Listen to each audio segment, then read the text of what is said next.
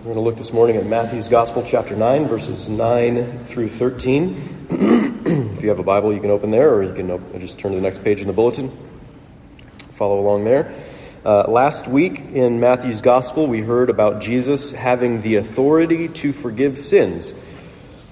And that leads really quite naturally into our passage this week, because if Jesus is interested in forgiving sins, where should we expect to find him?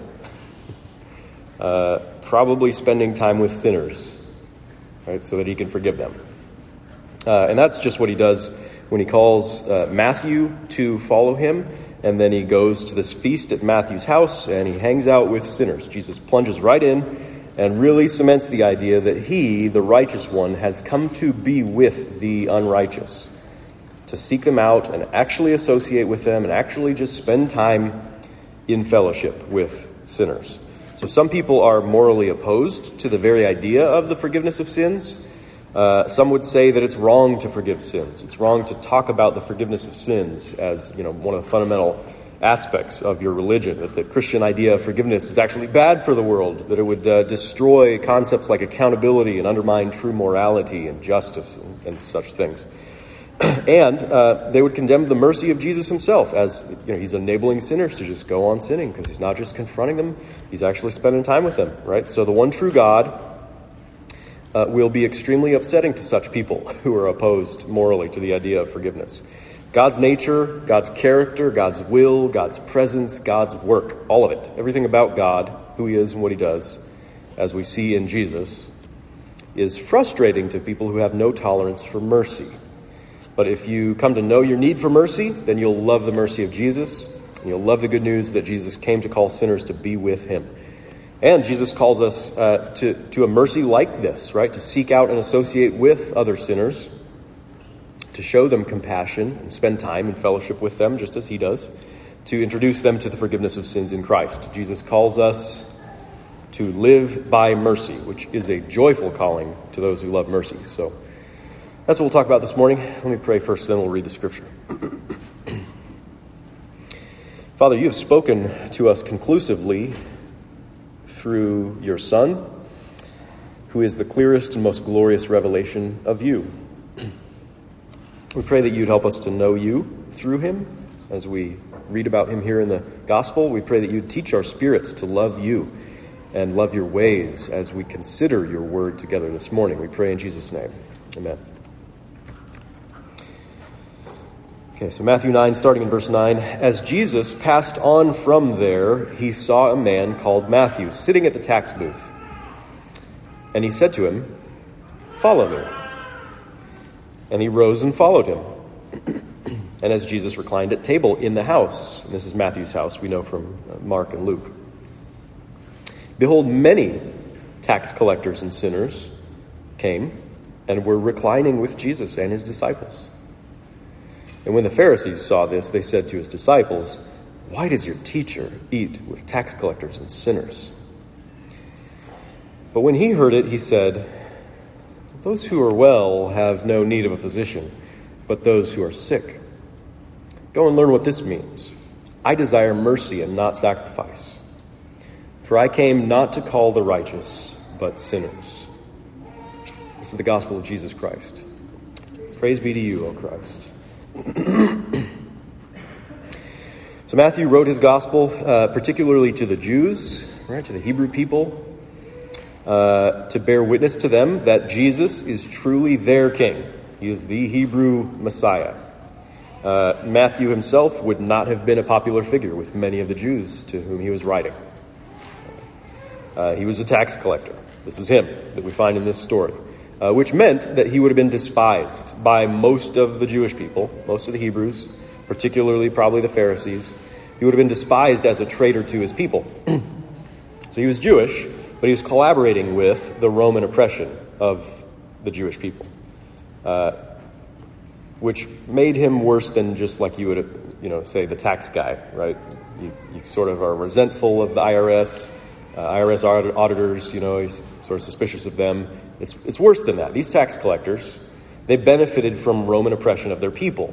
They made their living in a way that reminded these people of their suffering and their oppression, right? So oftentimes in their greed, they leveraged their position and abused their power and extorted more money out of people who could just do nothing about it. So Jewish patriots would have viewed these tax collectors with hatred and with disdain. Hardly any sinner could be more treacherous than tax collectors. They betrayed their country and they grew wealthy off the misery of the people. And then along comes Jesus walking by the tax booth and tells one of these tax collectors to follow him. And in doing so, Jesus accepts Matthew into fellowship. It's like saying, we're going to be friends now. And he invites him to participate in this new community of friends that's gathering around Jesus. Apparently, Jesus thinks that he can work with Matthew somehow as a teacher works with a disciple, as an apprentice, He thinks he can teach something to this traitor. He thinks he can make something of this traitor. And then, Mark and Luke tell us, Matthew goes home, throws a big party at his house, a feast, great feast at his house, and he makes this feast for Jesus and all of his friends, all Matthew's friends. They just come scurrying out to join the party like roaches coming out of hiding from all the dark cracks and crevices and little holes, nooks and crannies of the world. Right? These people that come to this party, they would never be welcome among polite company. They'd never be welcome among respectable citizens. But they can get together at Matthew's place. They feel comfortable enough to get together at Matthew's place. And as Jesus reclined at table in the house, in verse 10, behold, many tax collectors and sinners came and were reclining with Jesus and his disciples. So sinners is a term that's likely used to describe people who just didn't take their Hebrew faith very seriously. They weren't utterly devoted to observing the law of Moses like the Pharisees thought really everybody should be, or they didn't participate in the religious sacrificial ceremonies of their people. They didn't care about cleanness laws and observing all that, so maybe they just didn't go offer the sacrifices. And they were considered morally compromised for any number of reasons. Could have been all kinds of different people who qualify as sinners in at least the Pharisees' eyes. And Jesus and all these terrible, loathsome creatures just relaxed. And they got comfortable in each other's company. And they shared a meal, reclining at table together. So Jesus is making it abundantly clear to anyone who's paying attention that he associates with sinners, with bad people, the wrong people. He doesn't just pity them in some distant way or some patronizing way. He's come for a real relationship with sinners. So R.T. France says, in the ancient world, generally, a shared meal was a clear sign of identification. Most commentators will point that out. When you share a meal with somebody, whether it's you hosting them or you go into their house, it means some kind of intimacy and identification. So Jesus wasn't just sort of kind to people that he met in passing, so long as he didn't have to really see them or smell them again, right? Perhaps, healing them in brief encounters, being kind and gracious to them, but just sort of passing. He was choosing to spend time with them in intimate friendship.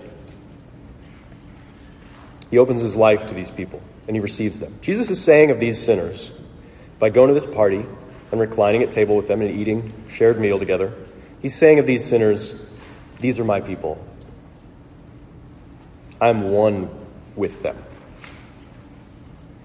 That obviously bothers righteous people who can't stand to be around morally compromised people. So in verse 11, when the Pharisees saw this, they said to his disciples, why does your teacher eat with tax collectors and sinners? Right? So you can hear the contempt in their question, not just for the sinners, but for Jesus, who would willingly choose to identify with sinners.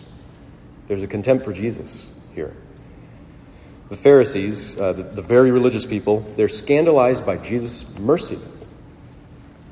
So another commentator, Ronald Kernigan, said, as far as the Pharisees were concerned, if there were any rabble who might reasonably be blamed for the sorry state of affairs in first century Galilee and Judea, it was the people with whom Jesus associated. They're to blame. They're the reason why we're in this mess, right? So the Pharisees taught that if all the Jewish people all together would just keep the law and just, follow all the rules, do what we tell them, and do what's right, then the promised Messiah would come and deliver us from Rome. And they just wanted to make Israel great again. And the reason their country was a mess was because of people like this that Jesus is hanging out with. Those sinners were the real problems with this world. And this teacher was just getting cozy with them. Right? His eating with them seemed like sort of tacit approval of their sinful ways, like he's undermining the ideas of morality and enabling them just to keep on sinning. You really should shun them like we do. That might have the effect of putting pressure on them to straighten their lives out. But he's just accepting them and being with them. Must not be much of a teacher, or at least whatever it is he's teaching can't be very good considering the company he keeps. So again, you can hear the condemnation in their question to the disciples, which also would have been insulting to the disciples, right? This guy's your teacher?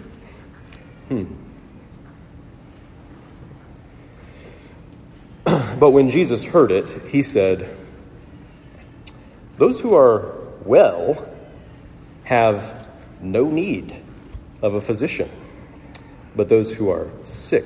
And that word sick can be translated wrong or bad. Right? Those who are sick, those who are wrong, those who are bad, they need a physician. So you've got to get those air quotes in there to understand what he's saying. He's not saying there is such a category as spiritually healthy people, like the Pharisees who are so truly righteous that they just don't actually need his help. There's people in the world who don't need his salvation. That's not what he's saying. This is cutting irony. This is irony, right? All people are sick spiritually. All people are sinners. All people are bad people. All are people gone wrong. The scriptures are so clear on this point. It's just that self-righteous people are convinced otherwise. Self-righteous people are convinced otherwise. They believe they can be good enough, and in fact, they are good enough. They look at themselves, and they look at other people, and they believe, well, they're not quite as bad as those other people. Not bad at all, really. They don't recognize their true spiritual condition, their sickness, their sin. Functionally, they don't believe they do sin, which is pretty much the worst sin of all in Jesus' book, in the Bible. So Jesus exposes this reality with irony, which he uses surprisingly often. There's lots of times when you won't be able to understand what Jesus is saying if you don't think he uses irony or even humor. But more than this, more than just exposing sort of the ridiculousness of the Pharisees' position, Jesus is explaining to them why it makes perfect sense that he would actually associate with sinners. It makes perfect sense. Of course a physician would go to the sick people to help them, to heal them, to make them whole, or else he just wouldn't be much of a physician, would he? Right? Of course the Savior would seek out sinners to forgive them and love them and to be with them and restore their relationship with God and to heal them and make them whole and make them new. So D.A. Carson says, there's no suggestion that Jesus went to sinners because they gladly received him. Rather, he went to them because they're sinners, just as a doctor goes to the sick because they're sick. Right? So it's not like you get a whole bunch of people in a room who are bad people, tax collectors and sinners, and they really speak the same language and they understand Jesus and they're going to be more likely to receive Jesus. It's that he's more likely to go to people like that because they're sick and they know they're sick. And he's there to heal. Right? So this leads us to a discovery about Jesus that never ceases to amaze us, that there's something in him. There's something in his heart. There's something in his love that's actually drawn to sinners, drawn to the wrong people, drawn to bad people. He doesn't love sin. He can't approve of sin. It's actually impossible for him to do that, but he has compassion towards sinners. He has pity on sinners. He chooses to be present with sinners to rescue them from an existence apart from God. So, you probably knew I was going to quote Dane Ortland at this point. Gentle and lowly. He says, when we sin, the very heart of Christ is drawn out to us. Just as the purer a heart, the more horrified at evil, so also the purer a heart, the more it's naturally drawn out to help and relieve and protect and comfort. Whereas a corrupt heart sits still, indifferent. So with Christ, his holiness finds evil revolting, more revolting than any of us ever could feel. But it is that very holiness that also draws his heart out to help and relieve and protect and comfort. And so in that book, he also quotes from Thomas Goodwin, one of the Puritans, from his book, The Heart of Christ. He says, but our sins are motives to him to pity us. Our sins are motives to Jesus to pity us. So Jesus isn't affirming our sin, right? He doesn't celebrate a sinner's lifestyle choices. He doesn't say, yeah, good for you, keep doing what you're doing, you be you. He knows better than anyone what sin really is and what it means that we sin. Sin is abhorrent to him, and no one is more offended by sin than Jesus, but Jesus hates sin because he loves us. He hates sin because he loves us.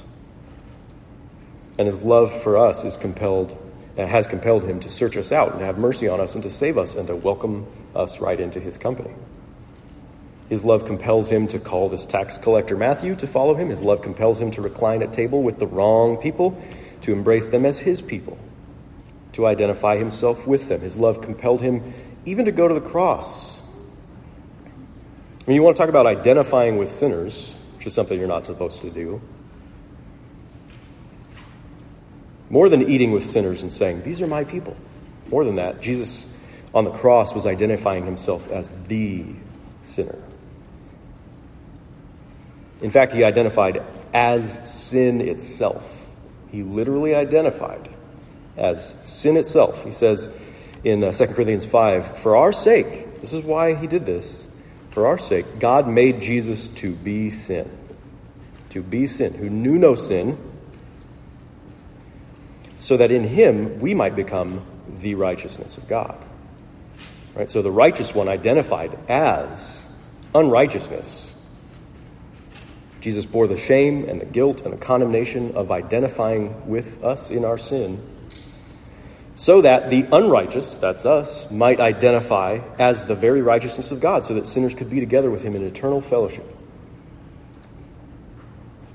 His love compels him to do that. His love compels him to call sinners to himself, which also means calling us to repent. That's in the parallel passages in Mark and Luke. It does end up that way. He says, for I came not to call the righteous, but sinners to repentance. Right? He calls us to repent, to turn away from our sins, to come to him. His compassion for sinners does not minimize our sinfulness. It doesn't dismiss it, sweep it under the rug. It doesn't undermine accountability or morality or justice in any way. Jesus is concerned with holiness more truly than anyone else who's ever lived. Jesus is concerned with holiness. It's just that the fundamental characteristic of his true holiness is love. And it's mercy. Mercy is sort of an expression of love. So he says in verse 13 to the Pharisees, go and learn. And that word for learn, it's sort of the root word for disciples. I mean, he could almost be saying, come and learn. Come and be my disciples. It could be translated like that. Go and learn what this means. I desire mercy and not sacrifice, not merely ceremonial piety. For I came not to call the righteous, but sinners. So Jesus uses, it's a common rabbinic formula, a phrase that the rabbis used, right? Go and learn. It's like a catchphrase that your teacher would use in class all the time. Like one of my teachers, professors in college said, now this is the homework for the rest of your life. Go and do this. Go and figure this out. He's like telling the Pharisees, do your homework. And he quotes from Hosea 6, which was our Old Testament reading that Calvin read. And in a sense, he's introducing them to scriptures that they're familiar with. No one knew the Bible better than the Pharisees, but Jesus knew that they needed to learn the meaning. Go and learn what this means, he says. The meaning of the scriptures, right? So it's one thing to memorize scriptures, and it's another thing to understand them. The Pharisees didn't realize that Hosea 6, which they were familiar with, but it was a direct challenge to them, that it exposed their reliance on ritual purity for righteousness. They thought we're okay because we do this ceremonial piety stuff, right? But it called for a different kind of holiness than the kind that they were cultivating. They were cultivating the sacrifices kind, bring something to the altar, weigh it out the right way, do it at the right schedule, and you'll be all right. But the holiness of God that Jesus is calling for is a different kind. God desires mercy. He desires steadfast love. He desires relational holiness, not merely ceremonial piety. Relational holiness, that's God. God desires that we be merciful because mercy is core to who he is. Love is essential to his nature. Mercy is not out of character for God. It's not something that he reluctantly says, well, I guess I'll have to do this for a while in order to fix things. Mercy defines his character as he relates to sinners. When he came into the world, he came in mercy to call sinners into a new relationship with him. And part of that calling is for sinners, his disciples, his people, is for them to live by mercy right alongside of them. He doesn't just desire to show mercy. He desires mercy from his people as well. When his mercy evokes our mercy through the Holy Spirit, that's glorious. That's glorious, and God loves it. God wants us to have the same kind of relational holiness that he has, to love with the same kind of merciful love, even scandalous love. And we see that clearly in this passage. Again, verse 10, as Jesus reclined at table in the house, behold, many tax collectors and sinners came and were reclining with Jesus and his disciples. Right? He calls sinners to be his disciples, to learn what it means when God says, I desire mercy, not sacrifice. To live by mercy rather than by self-righteousness and condemnation. This calling is a detestable calling as far as self-righteous people are concerned, right? Those who live by mercy, truly, they will be condemned for it by self-righteous people, just as Jesus was condemned here. We also, if we live with this merciful, scandalous love, will be condemned by self-righteous people. But if you love mercy, then when Jesus calls you to live by it, it's a joyful calling. That's a joyful prospect. If you see yourself among the sinners at Matthew's party, if you see yourself in need of Jesus' mercy and compassion, and if you love the heart of Christ toward the wrong people, such as yourself, then it'll be a joy to join Jesus in his divine mercy toward other sinners. So, do you rely on correct behavior? On doing the right thing? Being compliant? Whether that means some ritual form of religious purity or maybe some other standard of holy living or good living.